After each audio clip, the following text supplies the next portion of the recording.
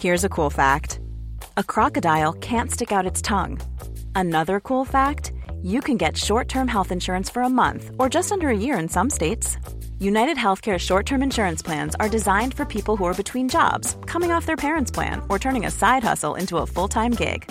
Underwritten by Golden Rule Insurance Company, they offer flexible, budget-friendly coverage with access to a nationwide network of doctors and hospitals. Get more cool facts about United Healthcare short-term plans at uh1.com. Geoffrey Boycott here before the second test in Adelaide.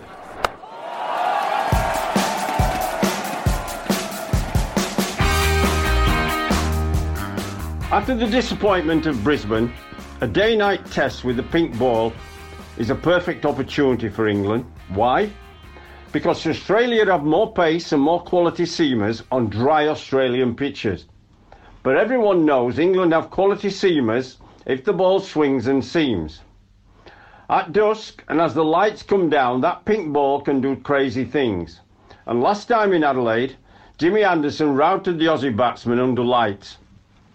So the trick for both teams is going to be making hay, batting well in the daytime when the sun is shining, the pitch is good. You've got 2 sessions of that, because when the nighttime session comes, then you might be hunting the ball.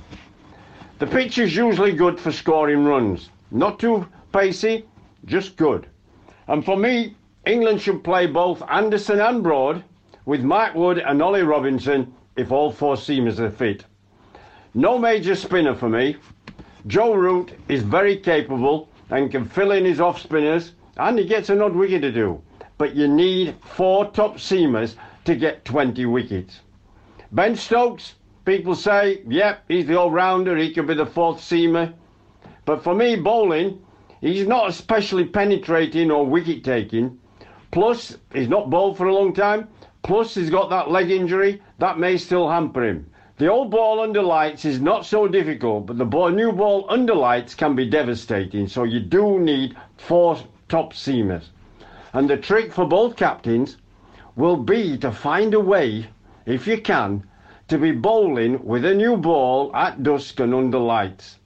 Bowl at the right time can be match-winning, and England have the quality seamers to make that pink ball talk. So we're all talking about pink ball, under lights, etc. Quite right. It's big. But, and this is the but, it will still come down to batting. And we know runs are a commodity in short supply for this England team. Plus we have collapses so often. Oh, does your head in? They have to improve. Simple basics, nothing clever. No one needs to tell them about technique or anything. It's too late for that. You should have done all your preparation. Now it's about making runs. Bigger totals. Each individual stop giving wickets away to bad shots. Make them bowl you out. And whenever you get in, whoever gets in, go big. Look, perfect example last test. Joss Butler played some gorgeous shots.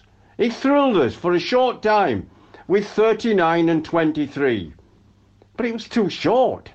He didn't go on, it didn't hurt Australia. It was just a flash in the pan, something to enjoy for a short time. The top 3 have to give consistent starts. That is crucial. 11 for 3 first morning, and England are struggling uphill from then on. So it has to be better up front. And Ollie Pope, here's another Ollie. You know how much I like Ollie Pope, his technique is excellent. But 34 and 4, twice he got himself out. Caught pulling to fine leg, yep, we've all done it, but you've got to stop it. And cutting the off spinner against the spin, caught it slip. He's better than that. He's a really good player. Each batsman should be made to stand in front of a mirror and ask themselves, can I do better? Did I get myself out? Or was it a good ball? Be honest with yourself. No excuses. Then go and do better. That's the only way to improve. This Australian team are not world beaters. They're not even a great team. But they have 5 or 6 absolutely top cricketers. And England can't wait and shouldn't wait for this Australian team to play badly, or they have to, 1, bat better themselves. 2, bowl better. 3, catch better. 4, captain has to make better judgment. And then England have a chance, a real chance. England have to win, lose, and the Ashes are gone.